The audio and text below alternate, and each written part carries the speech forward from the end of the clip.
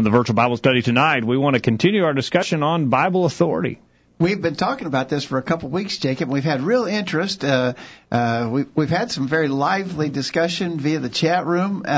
Last week we had so much discussion in the chat room that we couldn't get to. We want to try to cover some of that more. All right, tonight. and it's going to be a good discussion, an important discussion. We need to understand God's Word and will for us.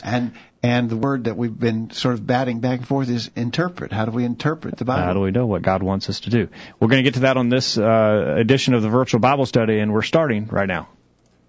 It's time for this week's edition of the Virtual Bible Study. The Virtual Bible Study is a live, internet-only call-in program dedicated to the honest study and discussion of God's Word. Do you have a question about something in the Bible? Or are you simply interested in learning more about the Scriptures? If so, we hope you'll stay tuned tonight as we look into the pages of God's Word. The Virtual Bible Study is brought to you this time each week by the College View Church of Christ in Columbia, Tennessee. You can participate in the discussion tonight by calling 931-381-4567 or by emailing your questions or comments from collegeview.com. We hope you'll take out your Bibles and study along with us as we begin an exciting study of God's Word on this edition of the Virtual Bible Study. And this is the Virtual Bible Study for Thursday, December 21st, 2017. One more to go in 2017 after this. We're glad that you're part of the program tonight and look forward to hearing from you. My name is Jacob Gwynn. My father, Greg Gwynn, is here. Hello, Dad. Jacob, great to be with you tonight. From you on the other end. Got Kyle behind the boards. Yeah, Kyle's back behind the boards. Welcome back, Kyle. That's good to be here. Glad to have you here. Glad to have you here, and glad that you're listening on the other end of the line tonight.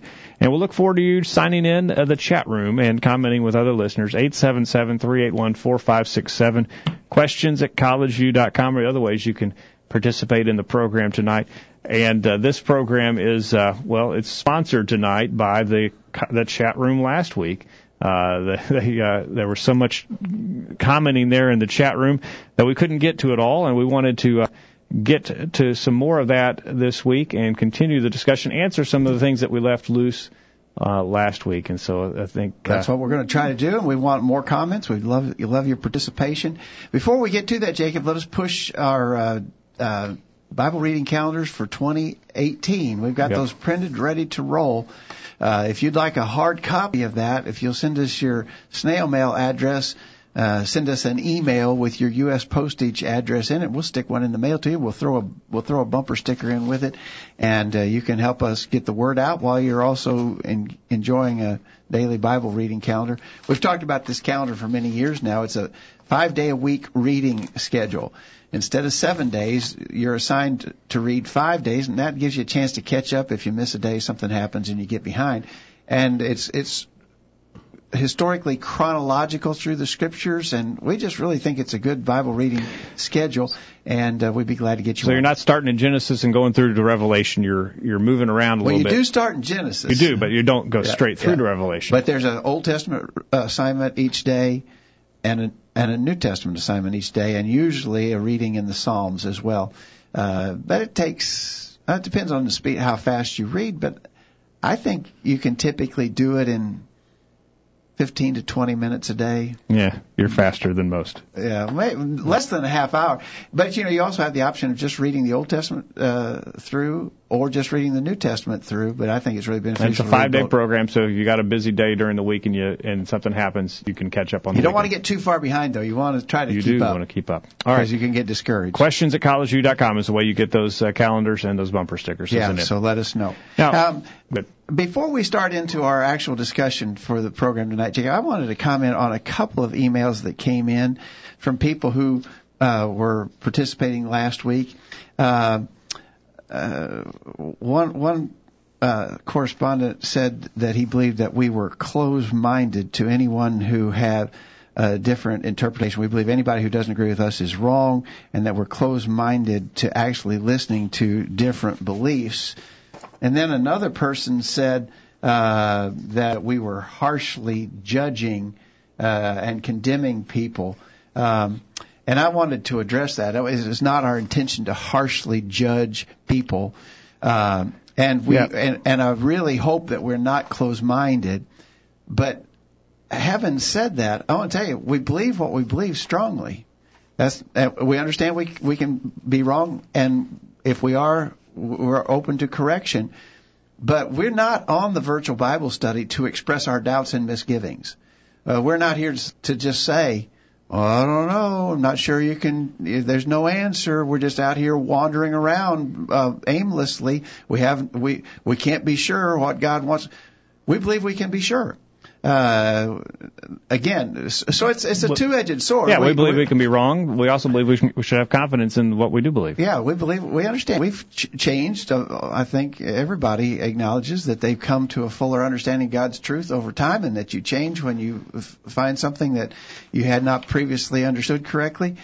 But having said that, I think I'm not going to shy away from saying that what I believe strongly. I don't want to be mean-spirited about it. I don't want to be harsh, but we're going to state what we understand the Scriptures to teach. We're not here to just sort of act like we don't know anything and just be blown with every wind of doctrine. We have studied the Scriptures, and we're willing to stand on what we understand them to teach, with the caveat that certainly all men are fallible. We're fallible men. We can be wrong. If we are, show us so. But we make no apology for speaking the truth boldly and in love. That's what Paul said we are supposed to do. Okay, and I wanted to comment on what has been perceived as our tone. Perhaps Mike in Nashville said, to judge someone so harshly as to condemn them because of their honest attempts to rightly divide, you're at risk of being judged as harshly because of your accidental mistakes. And then John, in his email, he said that he had been offended by some of the responses that we had made to his comments in the chat room, as well as he said the floodgates opened and ridicule poured out on him, perhaps what we were saying and what was in the chat room. We did not intend our tone to be taken that way. No. And so we apologize that we were mistaken. That's not our tone. We're passionate about what we believe, but we don't. It's not a personal attack. We don't take it personally. We don't hand it out personally. It's just we're passionate about trying to understand and teach the Scripture. And we're somewhat isolated here. We're not sitting across the table from us or in person, so it's sometimes our tone and our attitude can be mistaken. We want to make sure that our listeners understand we don't want to be harsh. We don't want to be ridiculing, and so that's. But having said that, we're not shying away from what we believe, and we accept the accountability of that. In James chapter 3, verse 1, my brethren, be not many masters or teachers, knowing that we shall receive the greater condemnation, or other versions say the harsher judgment. We understand by virtue of the fact that we put ourselves in this position and we teach that we're accountable for what we teach, and we accept that accountability, and we're non-apologetic for teaching what we believe. If we're wrong, show us, we certainly don't intend to be harsh or mean-spirited at all. Yep. But we're going to teach what we teach passionately. Yeah, and we don't want to ridicule anyone And so if you take it that way, let us know if you think we've crossed the line. We certainly want to keep this on a positive note, and we want to all come to a better understanding of the Scriptures. And as you said, we could be wrong, and that's why we ask for those who disagree with us to call in. It's not so that we can ridicule them or deride them. It's so that we can see another viewpoint and compare it with what the Scriptures teach, so that we all can come to a better understanding of God's Word. All right, 877-381-4567, questions at collegeview.com. Randy in Swartz Creek, Michigan tonight said, then Jesus said to those Jews which believed on him, if you continue in my word, then you are my disciples indeed, and you shall know the truth, and the truth shall make you free. So I think Randy agrees with your comment that we can be confident in the fact that we can understand God's will for us. Okay, good. Thanks, Randy. To our update list earlier today, we sent out some comments out of the chat room that we wanted to let you know what we were going to be talking about tonight. If you're not on our update list, you can be. Send us an email at questions@collegeview.com. Say, add me to the list. To our update list earlier today, we asked, how would you respond to these comments made last week in the chat room? All three of the basic methods of interpretation you use, command, example, inference, require the judgment of man at some level, especially necessary inference. What Scriptures give man the authority to use human wisdom when interpreting God's Word? Okay. Now, this was a lot of what we talked about last week, and we got some more to say about it. In other words, is there a method of understanding? We'll get to that in a minute. Number 2, comment on this statement by another participant in the chat room. Quote, for consistent reasoning, expedience should be used to justify a building, not necessary inference.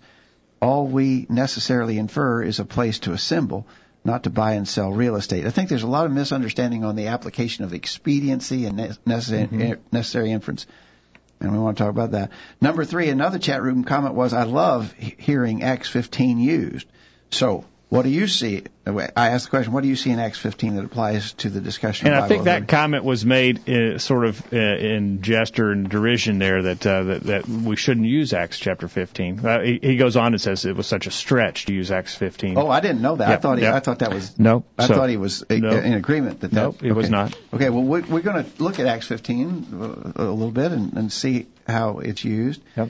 Number 4, how would you reply to this comment in the chat room? Quote, greet one another with a holy kiss is a direct command. Some man at some time decided this is not to be bound. And so specifically, does this show an inconsistency? Are we being inconsistent about the holy kiss? And finally, is Jesus' example of washing the disciples' feet a binding example, or is this perhaps another case of us picking and choosing which examples we bind and don't bind? All right, so lots to talk about tonight, and hopefully lots of your comments as well. If you're not signed into the chat room tonight, sign in and share your comments, and let's keep this all in a positive light here and a positive tone. But let's reason together and talk about what God's will for us is and how we can determine that in our lives today. 877-381-4567 is how you can get on the line with us tonight and talk to us in person. That's toll free. The line is open. We'd love to hear from you tonight as we talk about interpreting God's will for us and biblical interpretation. Okay, so the first question is, what about this statement? It was made in the chat room last week. All 3 of the basic methods of interpretation that you use, talking about us, command, example, and inference, require the judgment of man at some level, especially necessary inference. What scriptures give man the authority to use human wisdom when interpreting God's Word? Okay. I want to just let some of our email responses sort of lead us in that discussion. Brendan, I think Brendan's out west somewhere, Jacob. I believe he's in Oregon. Maybe Oregon. Yep. Hadn't heard from Brendan in a while. Thanks for writing in, Brendan. Well, he was in Oregon or headed back to Oregon. He was getting ready to catch a flight, so he had to make this response short. Yes, but he says commands, examples, and necessary inference are just another way of saying tell, show, imply. I can tell you to take out the trash, command. I can show you by doing it as an example, or I can say to you, it really smells in here. I wish that smell would be taken outside where it belongs. That's an inference or implication from which you might infer. It's how we communicate every day. I really like that. Brendan is saying, if I want to get a message across to you, I either tell you directly, I set an example hoping that you would imitate the example, or I imply something and hope you draw the inference from it. He says, for those who say that command, example, and inference is not a valid way of interpretation, or it's just a man-made way of doing things, please explain to me why, without telling me, showing me, or implying something, how are you going to communicate to me? You can't do it. God has made himself known in these ways because it's how we communicate, and he made us to communicate. Yeah, great response there, Brendan. I think Brendan's Appreciate right that. on with that. Okay. I had a holdover on from Kent in Georgia from last week's program that we didn't get to. He said, those of the liberal persuasion reject these concepts of command, example, and inference. They attempt to argue that these are only inventions of human wisdom. They are wrong. Such is not a human methodology. Such is a logical and rational process that must be employed in all forms of human communication. One cannot read a novel, newspaper, or email without using this process to ascertain the meaning of the original intent of the one who wrote the communication. The case being that God has communicated his word to us in human language necessitates that this logical, rational process of thinking be applied to the study of the Bible. Therefore, the concepts of statements, approved examples, implications, and necessary inference are all essential elements for us to know what God desires us to know and do. And so his statement is very similar to what Brendan said. It's how we communicate.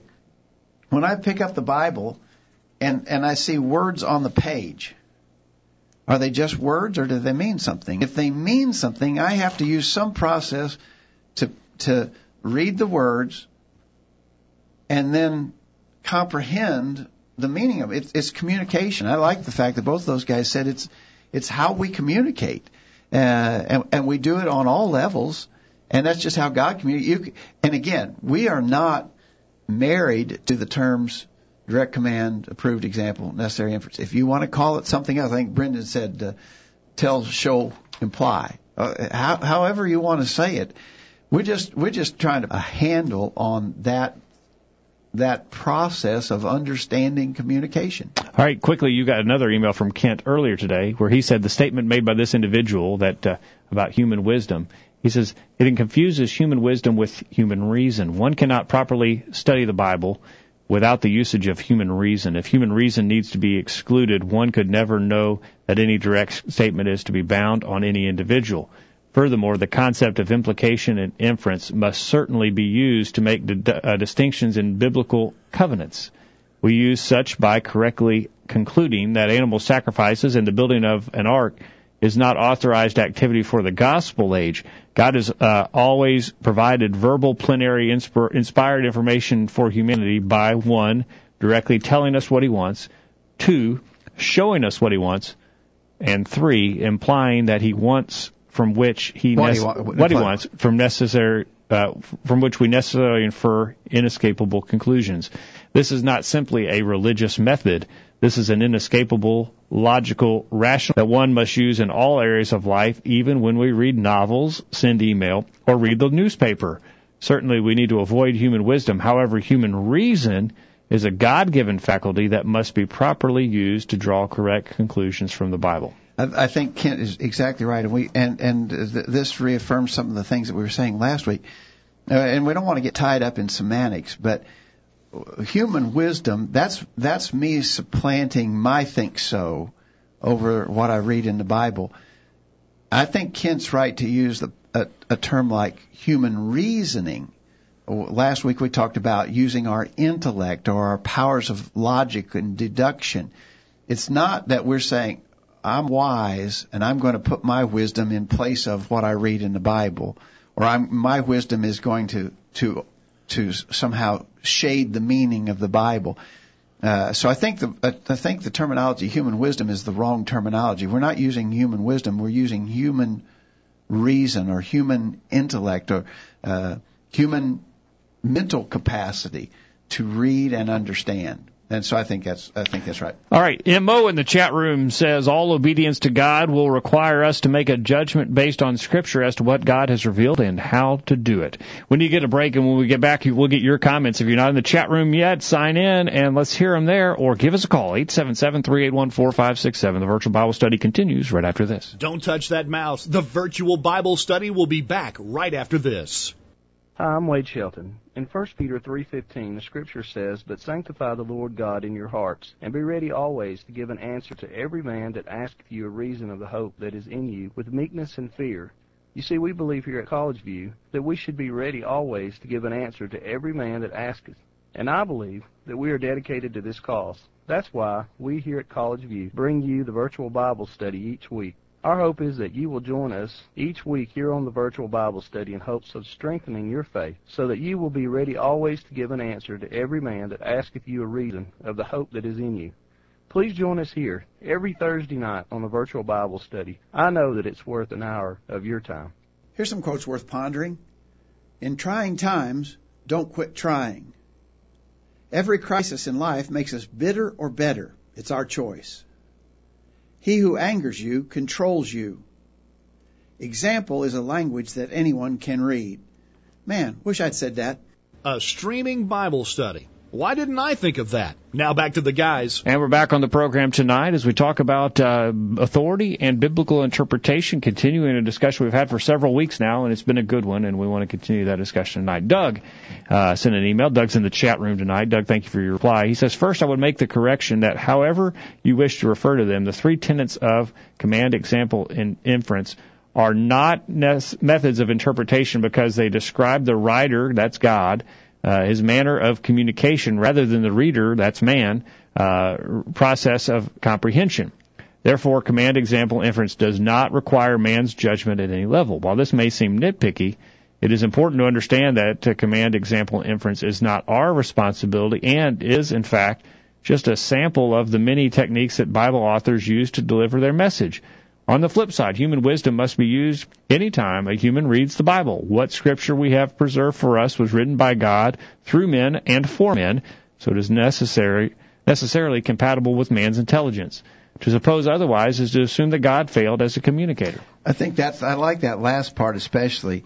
God communicated in a way that's compatible with our intelligence, or else he fails as a communicator.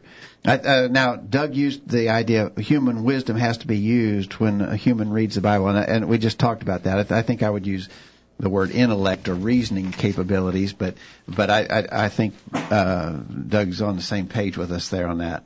All right, and so this idea of human wisdom, it is a sticking point for some, and one listener, you're very adamant, and rightly so, in demanding scriptural authority for everything you do. So I will ask my question again. Where can I go in God's Word to have authority to inject my own wisdom, intellect, or logic?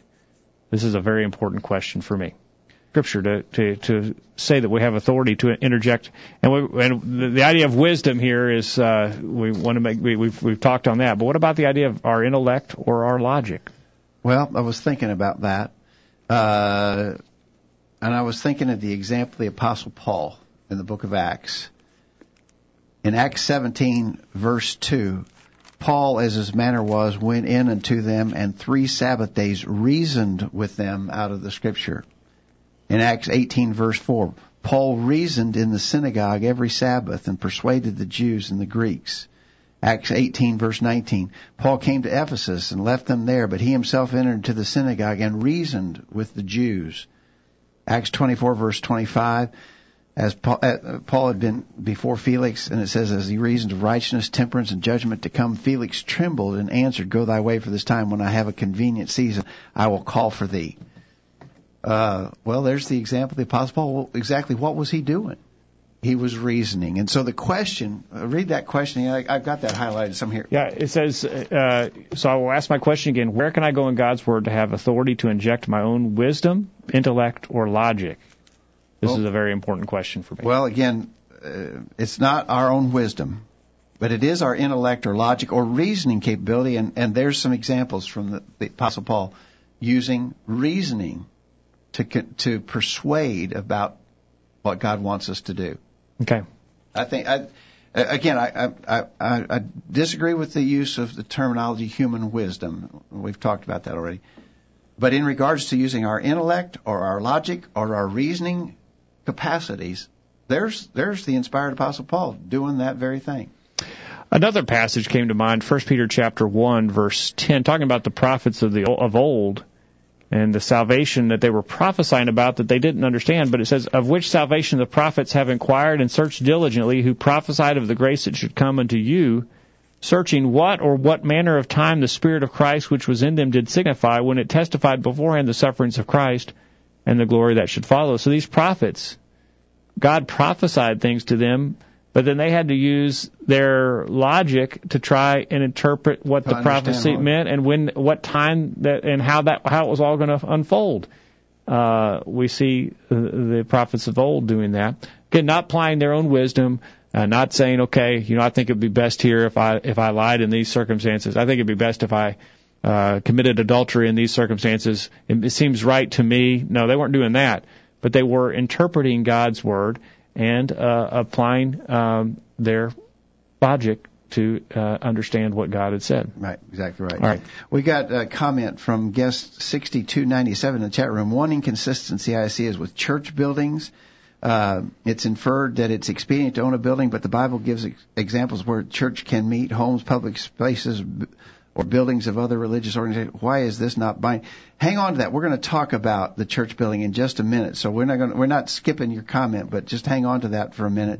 Then he goes on to say, the word sing is wholly binding, but with a building we get to decide what to add. Hang on to that, and we'll talk about that in a minute. And then Randy in Swartz Creek, Michigan said, the Apostle Paul said, we rightly divide the word, 2 Timothy 2, verse 15. Study to show yourself approved to God, a workman that needs not to be ashamed, rightly dividing the word of truth, or handling aright the word of truth. Again, that implies some human logic to rightly divide and reasoning. You're exactly right, Randy. That's a good comment. Randy. All right, let's go quickly to our second question. There was a comment made, for consistent reasoning, expedience should be used to justify a building, not necessary inference. All we necessarily infer is a place to assemble, not to buy and sell real estate. With all kindness to the person who wrote that exposes a misunderstanding about expediencies in relationship to Bible authority. Okay. Expedience is areas of judgment where we make decisions, make judgment calls. Those are only allowed in areas that are already authorized. In other words, I can only use an expedient in regards to something that is all means. It's authorized either by command, example, or necessary inference.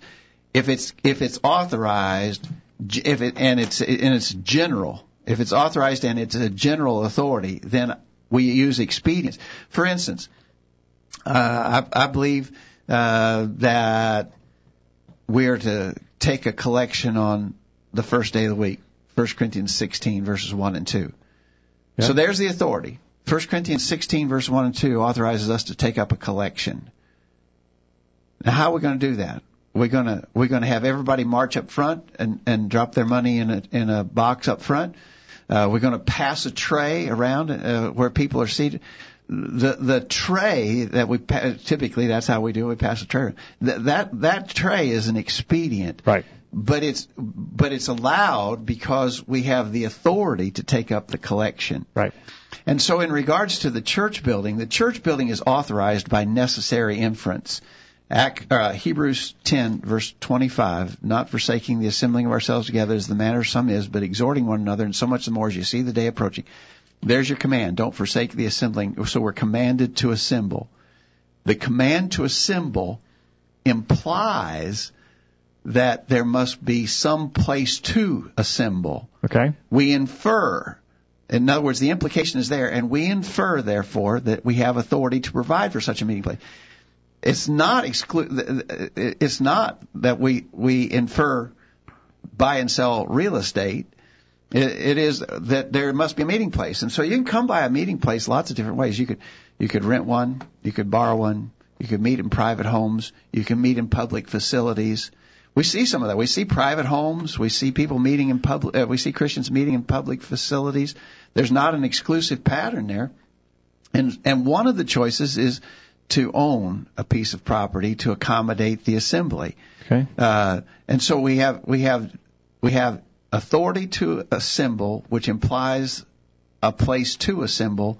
And one of the expedients that we can choose is to own a church building, but that's not the only. We could choose. We could say we're just going to meet out here underneath a big shade tree.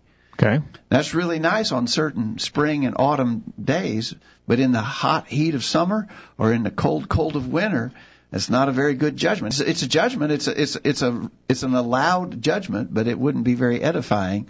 And Paul said that expedience should edify. Okay. So back to the question that was posed in the chat room. The Bible gives examples of where a church can meet: homes, public spaces, or the buildings of other religious organizations. I guess the synagogues and so forth. Why is this not binding? The listener asked. The reason it's not binding is because there's not anything exclusive there. In other words, the fact that we see it being done in different ways shows that there's not a specified pattern that we must follow. If we only always saw Christians meeting in private homes, then we could begin to argue maybe we should be meeting in private homes rather than in a public facility. But the fact that we see Paul met in Ephesus the school of Tyrannus, a public place. The early Christians met on the temple grounds in Jerusalem. We certainly know that they met in private homes. The church met in the home of Aquila and Priscilla. Oh, the reason why it's not binding is because there's no exclusive pattern. Okay. All right. Guess 6297 says this is inconsistent. All right. Well, let's keep that discussion coming in the chat room. Keep your thoughts coming there. Doug in the chat room says, I think we should be cautious when we assume authority for the church corporate to own property. Well, but it's we're not assuming. Be careful about to use the word assume. Assume says we don't have a basis for it. We have the basis for it by necessary inference. The command to assemble implies, and we infer from that we must have some place to meet. We can provide for it in many different ways. No way is specified. Therefore, we're not assuming. We're logically following the process of Bible authority. We're not assuming.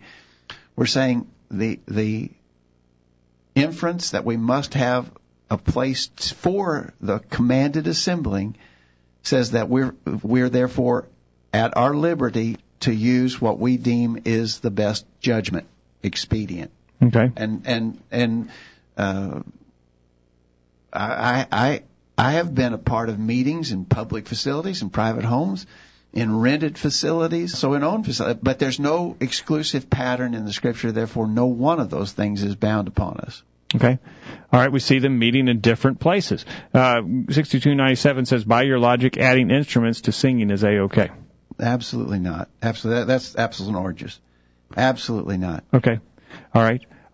Let's continue. 877-381-4567, questions at collegeview.com. Mo says there's also an example of meeting at a riverside. This shows a variety of places, not a specific limited places. So the command is to assemble, and they assembled. And we can see that there was not an exclusive requirement on where they assembled. There was the liberty to assemble where they desired and where it was convenient. Yeah. And so we can follow the same liberty today. Exactly. Let's catch our emails real quick, and we're going to go over again, Jacob. Kent says, where there is no authority, there can be no expedience, Colossians 3:17. The New Testament does not specify the meeting place of a local church. However, by implication, inference, we ascertain, according to Hebrews 10:25, the necessity of a place for the local church to assemble. Therefore, because we have authority for a place to assemble, and truth has not legislated the specific type of meeting place, expedience justifies any lawful means to obey the command to assemble. Purchasing, selling, renting, or borrowing all fit the requirements of generic authority as per the command in Hebrews 10:25. Thus, what is most expedient in these cases for a local church would be acceptable. I think that's my same explanation. Thank you, Kent. All right. Thank you, Kent. All right. And then Doug in the chat, who's in the chat room, says implication is the writer's part, inference the reader's, necessary inference, inescapable conclusion, logical certainty, whatever you call it. Each requires that there's one and only one conclusion to a given question. A church building is a convenience, neither necessary nor spiritually profitable, expedient by Christ and Paul. So neither can be used as validation of God's approval for its use. When looking to justify the use of a church building, one must look to God's silence on the matter, the fact that he did not specify a meeting location, coupled with our certainty that a building does not violate any instructions given. There are, however, other considerations which might independently reject a church building from our list of acceptable meeting places. For example, can the church own? Can the collection be used as funding, etc.? All right. I'm not sure of all of what Doug maybe have been suggesting there in his comment, but the church building owning a church building is an expedient, but it's based upon authority, and I see that in his comment, but I'm not sure I would say it all exactly the same way he said it. Okay, I guess 6297 says, I'm not trying to be difficult, this is just troubling. And certainly 6297, let's continue the discussion on the other side of the break. We want to get to the bottom of this and see if we can come to a clearer understanding. We'll get a break, get this week's bullet point. Appreciate all the comments in the chat room. Keep them coming, and we'll get more on the other side. Don't go anywhere. We'll be back right after this. These guys are doing all of the talking. We need to hear from you. Call in now. The virtual Bible study continues right after this. This is Greg Glenn with this week's bullet point. It's not uncommon to hear members of various denominations refer to the physical building where their group meets as the church. They might say, I was at the church yesterday and I saw John. Or, we're so proud of our church. It's been standing there for over 100 years. It's clear that they do not understand the New Testament usage of the word church. In our Bibles, the word church is translated from the Greek word ekklesia, which literally means called out. If you are a Christian, God called you unto his kingdom and glory, 1 Thessalonians 2, verse 12, called you into the grace of Christ, Galatians 1, verse 6, called you out of darkness into his marvelous light, 1 Peter 2, verse 9. This call was not a mysterious, better felt than told sort of thing. It was accomplished through God's simple truth revealed in the New Testament. Quote, he called you by our gospel, 2 Thessalonians 2, verse 14.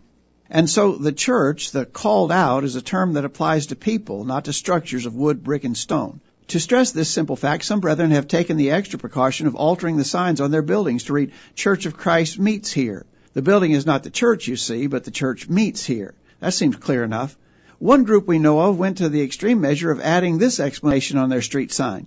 Christians comprising a New Testament Church of Christ meet at this place. Okay, we get it. While such specificity on signs may not be entirely necessary, it is important to remember that the building is not the church is the people. And while buildings come and go, we have the confidence that the Lord's church is, quote, a kingdom which cannot be moved, Hebrews 12, verse 28. It is an everlasting kingdom, 2 Peter 1, verse 11, of which there shall be no end, Luke 1, verse 33. We're thankful to God for the church. That's this week's bullet point. Think about it. Hi, my name is Jack. I am 8 years old, and this is Virtual Bible Study. We're waiting to hear from you. Call in right now and join in on the virtual Bible study. Now, back to the program. We're back on the program tonight, and we're glad that you're listening. We want to remind you this program is brought to you by the College View Church of Christ in Columbia, Tennessee. Find out more about us by visiting our website, thevirtualbiblestudy.com. Come and worship with us if you're in the Columbia, Tennessee area. And we'd love to worship and study the Bible with you. Find out more again at thevirtualbiblestudy.com. Send us an email to questions@collegeview.com with your questions, your comments, your suggestions for future editions of the Virtual Bible Study, and to request your free Bible reading calendar and or your free bumper sticker to help get the word out about the program. The program certainly is better when there are more listeners interacting, and you can help accomplish that by helping us get the word out. So get one of those bumper stickers and firmly affix it to your bumper or your rear window to help spread the word. We're talking about authority and biblical interpretation on the program again tonight. Doug is in the chat room, and he goes a little further to explain. My point about ownership, he says, is that it doesn't seem to fit the nature of biblical my screen is jumping on. Yeah, it's jumped around it. Doesn't seem to fit the nature of biblical local assemblies to act as corporate entities which can hold a deed. There's no example or necessary implication that it may do so. In fact, all the examples we have exclude church ownership. Thus, my comment is that we have to be careful to assume authority for the church donor. We just differ on that, Doug. My explanation is that there's no exclusive pattern in regards to the type of meeting place. In other words, that's been left in the realm of expedience. You couldn't say we're commanded to rent, we're commanded to borrow, we're commanded.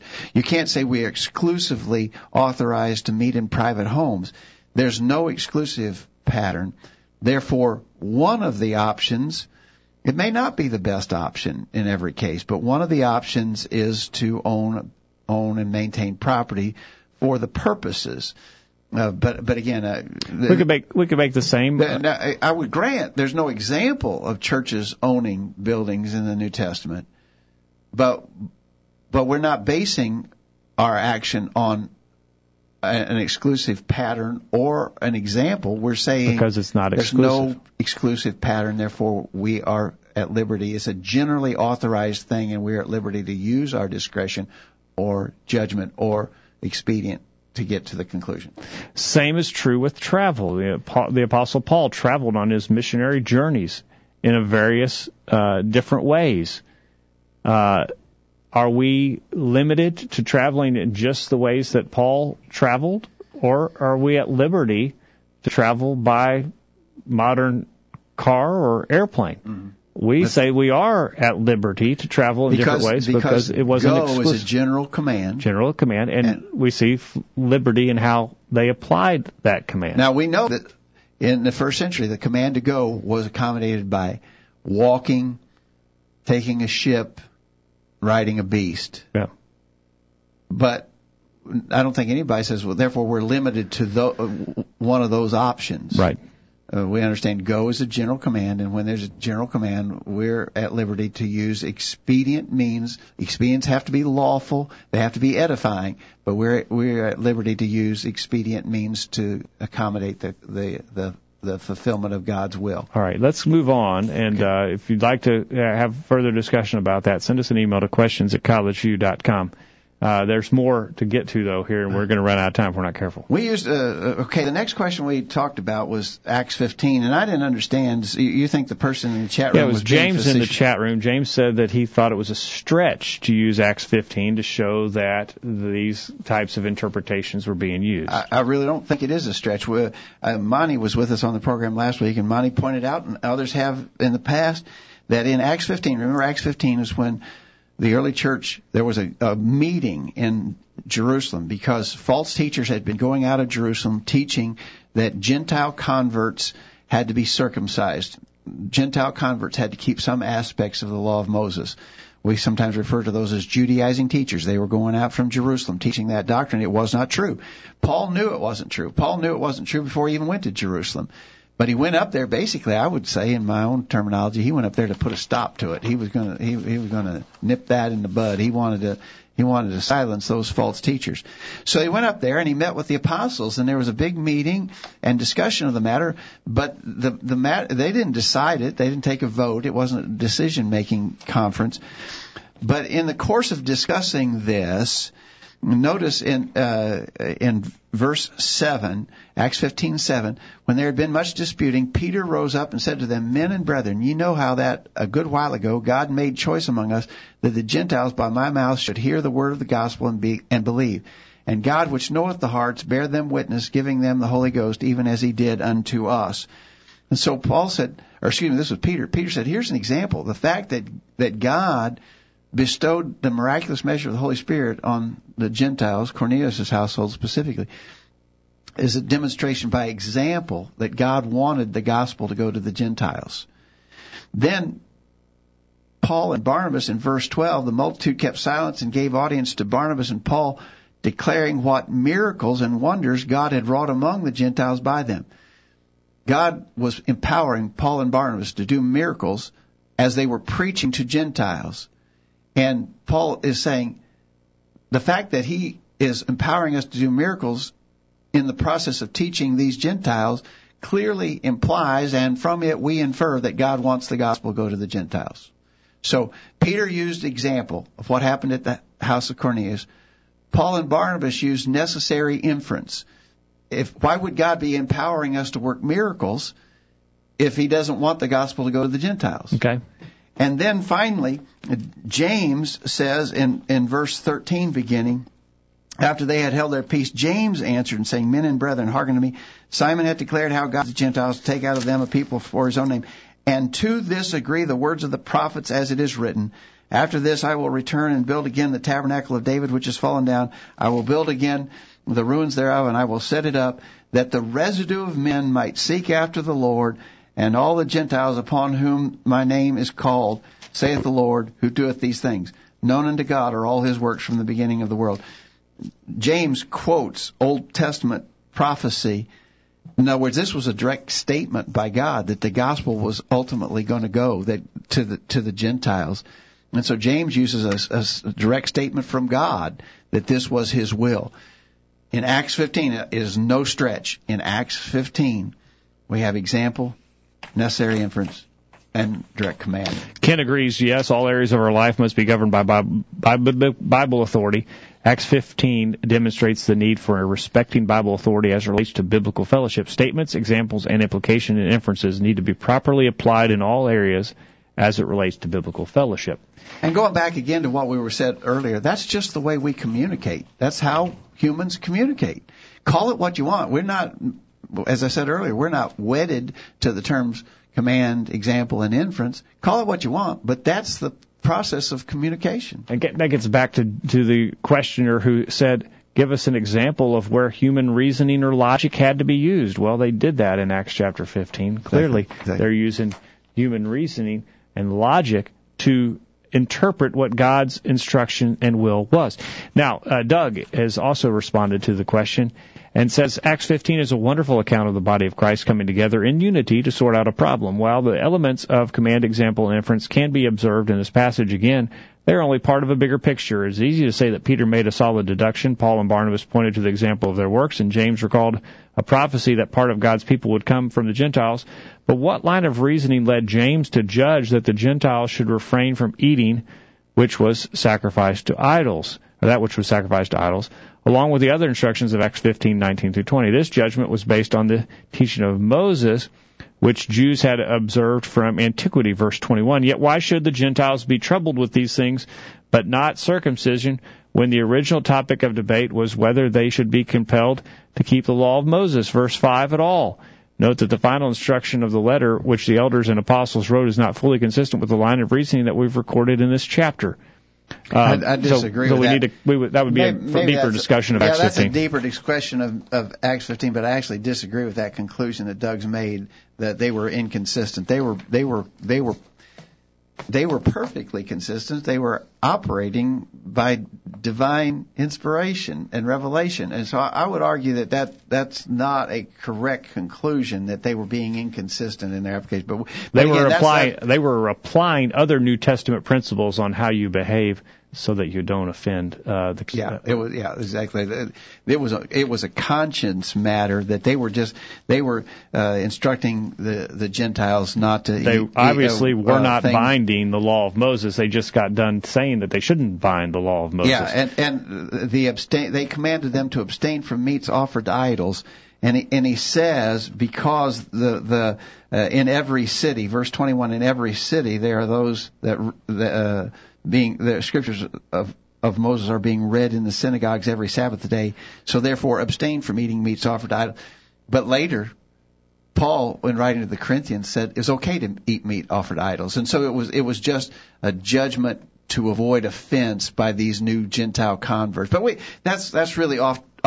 It's a rabbit we don't have time to chase. Yeah, we just can't chase that. But I disagree with the conclusion they were being inconsistent. Thank you, Doug, for your email tonight. Let's go to one more break. When we get back, we're going to go fast. Two more questions to consider. About the holy kiss and foot washing. Holy kiss and foot washing. We'll do both of those on the other side. Don't go anywhere. We're back right after this. Now you can listen to a podcast of a recent sermon every week. Find out more at collegeview.com. There's more of the virtual Bible study right after these important messages. Hello. Hey, Matt. No, I don't have any plans for Friday night. What are you doing? Oh, I won't be able to go with you to watch that movie. Because, Matt, the movie is rated R. Hey, why don't you just come over and hang out at my house Friday night? Great, I'll see you there.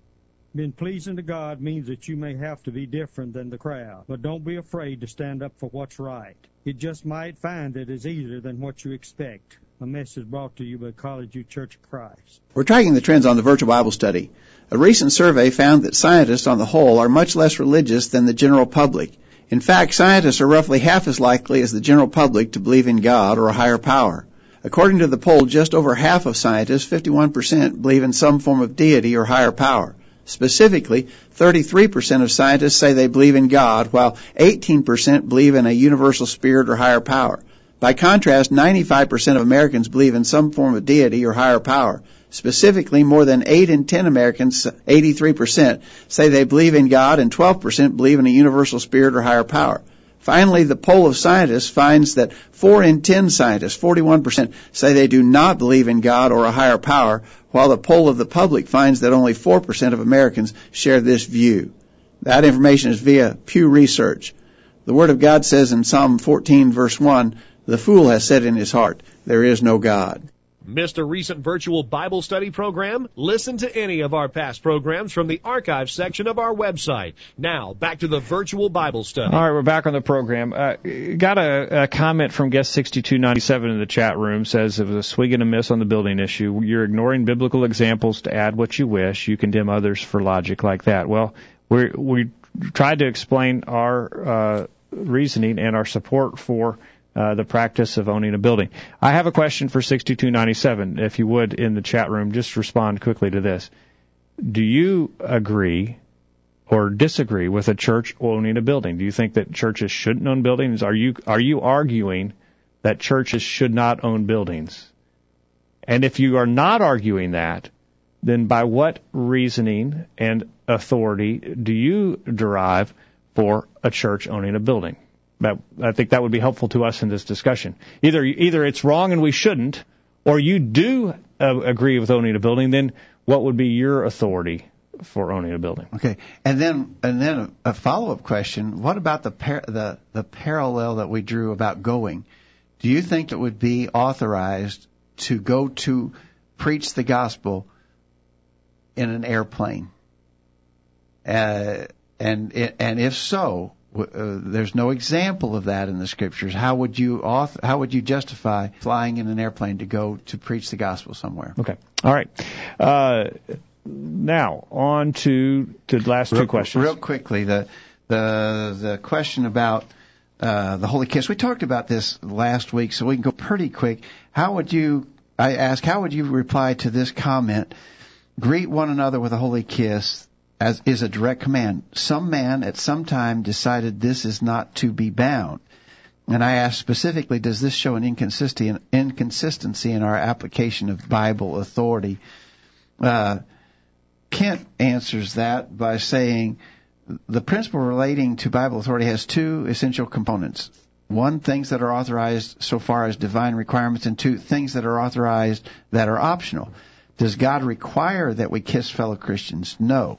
There is no divine principle that obligates Christians to kiss one another. However, we do have generic authority to greet one another, and there's divine requirement for all greetings, kissing, and all other types to be based upon biblical holiness. I think I agree with what Kent said there, and I just want to repeat some comments we made last week. We know that the holy kiss was not the only form of greeting in the first century. In fact, even among Christians, we know that there were salutations or greetings made in different ways. By spoken word, by written word, by a gesture of the hands, Acts 21, verse 40, by a clasping of the hands. In Galatians 2, verse 9 specifically, Paul mentions that James, Peter, and John gave to me and Barnabas the right hands of fellowship. So there's handshaking. So this is very much like what we were talking about, Jacob, concerning the type of meeting place that we use or that we provide. There's no exclusive pattern. There are multiple options. Therefore, we can choose any of those. If the form of greeting in our culture was to rub noses, we could rub noses. Whatever. In other words, we're not bound by a specific kind of greeting. We're not required to use just one. There's no exclusive pattern. But if we're going to greet with a kiss, and in some cultures they do that even today. I've been to places in the world where it's very typical for men to greet men with a kiss, men and women to greet one another with a kiss. Especially between men and women, we believe that if you're going to greet with a kiss, it would still be a requirement of God that it be a holy kiss. Obviously, there would be an opportunity there or a temptation to think lustfully or to engage in lascivious practice. So, in regards to the holy kiss, if you're going to greet with a kiss, as they still do in some places in the world, make sure it's a holy kiss. But that's not an exclusive. That's the command is greet with a holy kiss. If you're going to kiss, make it a holy kiss. But it's not. It is not the exclusive pattern of greeting that existed in the first century. We're able to demonstrate that, and so it wasn't some man who came along and said, we don't have to greet with a holy kiss.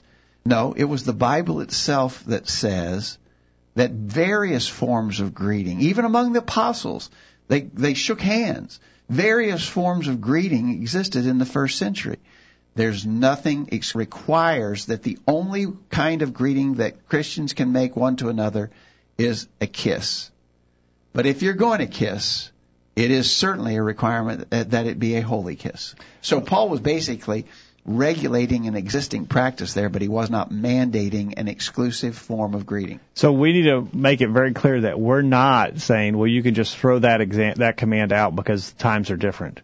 That today is different. You don't have to obey that command. We're not saying that. And that's what was implied by Mike from Nashville. He says, I think you guys demonstrated a willingness to interpret commands and to shape them in a way that seems right to you while not necessarily strictly obeying the command. Greet one another with a holy kiss is pretty straightforward, but you interpret it through a modern lens, your current situation, cultural norms, etc., and you determine that following the letter of the law is not necessary, rather adherence to the spirit of the law is best. No, we're not saying you don't have to follow the letter of the law. We're saying that this was not the exclusive instruction. Please take all of the information that's available. I mean, that's the logical process too. Is take all the bits of information and draw the necessary conclusion. Even the command, Mike says, of thou shalt not kill is subject to interpretation. We agree that killing is wrong unless you're a World War II soldier drawing a bead on a Nazi, unless you're a gun-owning owner defending your home against a violent intruder, unless you're a judge sentencing a serial murderer to lethal injection, or the prison doctor administering the fatal drugs to be condemned, etc. Yeah, the problem with that, Mike, the command, although it is worded in the King James, for instance, thou shalt not kill, but the word there is murder. Thou shalt do no murder. Literally, the instruction is thou shalt do no murder. And we're not even in the Old Testament, one of the Ten Commandments was thou shalt not kill, and then God sent the Israelites out to kill. And so the instruction there, properly translated, would be do no murder. So we're not interpreting through a modern lens our current situation or cultural norms. And so when the judge sentences a serial murderer to lethal injection, he's not murdering that guy. Right. He's actually following biblical authority, whether he knows it or not. He's actually following biblical authority. Yeah, God has set the rulers in place for that very purpose. And then real quickly, we're just out of time again, but real quickly, what about the foot washing? Is Jesus' example of washing the disciples' feet a binding example, or is it perhaps a case of us picking and choosing which examples we bind and don't bind? It's a binding example. It is binding on us that we be ready to serve one another. That's right. Jesus said we're to follow his example of providing needed service to one another. But he was not binding ceremonial foot washing. Because the reason we know that, we're reading the scriptures, we're trying to understand them. There's no place in the Bible where saints came together to engage in ceremonial foot washing. Now, in that same meeting where Jesus washed the saints' feet, he instituted the Lord's Supper. We do see the early Christians coming together to observe the Lord's Supper. Right. But we never see them coming together to engage in ceremonial foot washing. So the binding example of Jesus is that of providing needed service to one another. We need to be doing that, and if it takes the form of foot washing, which it can and it does, then we need to be doing that. Yeah. Someone needed their feet washed. They were sick. They were infirm. What do you do? The guy asked me to wash his feet. I washed his feet. And I believe I was doing that as a required following of the example of Jesus. Yeah. And you might give someone a bath. You might do what Peter did. You might want to wash your whole body. Whole body, yeah. I mean, you could do that. It's a matter of serving, and that's what Jesus teaches us, that no one is above serving, and that we need to be serving our brethren. Yeah. All right. I think it's a good discussion. We've had it for about 3 weeks now. We'll try to move on to something different next week, but we are open to the things that you want to talk about. And so if there's a need for more discussion on this or any other topic, just let us know. And again, back to our very initial comments tonight, we're not trying to be mean-spirited or harsh. Or win an argument. We're trying to understand the Bible and make application of it. So I hope you understood our tone tonight. We did not mean to come across in the wrong way, and we'd welcome your comments about our tone or about what we've said, or if you've got further questions, you want further discussion, we'd welcome that. Kyle, we have not gotten to you all night tonight. Any comments on that side of the board? It was just a lively discussion. I think it's great. I think it's good that people are willing to defend what they believe, and that's, it's a good back and forth. It's what we need. It's what we want on this program. So I think it's a good program tonight. All right. All right. Good discussion. Thanks Kyle, for being here to help us. And, Dad, thank you for your good discussion. Jacob. And thank you for being there on the other end of the line tonight. And we hope you benefited from our study and discussion of God's Word. We hope to make plans to be back here this time next week for another edition of the Virtual Bible Study. In the meantime, we encourage you to put God first in your life, study His inspired Word, the Bible, and live by it every day. You'll never regret it. Thanks for listening to the Virtual Bible Study, brought to you by the College View Church of Christ. The College View Church of Christ meets at 1618 Hampshire Pike in Columbia, Tennessee. If you are in the Columbia, Tennessee area, we worship with the College View Church of Christ on Sunday mornings at 9:30 and on Sunday evenings at 6 o'clock. The College View Church of Christ also welcomes you to attend their Wednesday night Bible studies at 7 o'clock. If you have any questions about something that was said on tonight's broadcast or would like more information about the College View Church of Christ, please call 931-381-4567. That number again, 931-381-4567. Or for more information on the internet, visit collegeview.com. Be sure to tune into the Virtual Bible Study this time next Thursday for another informative study of God's Word.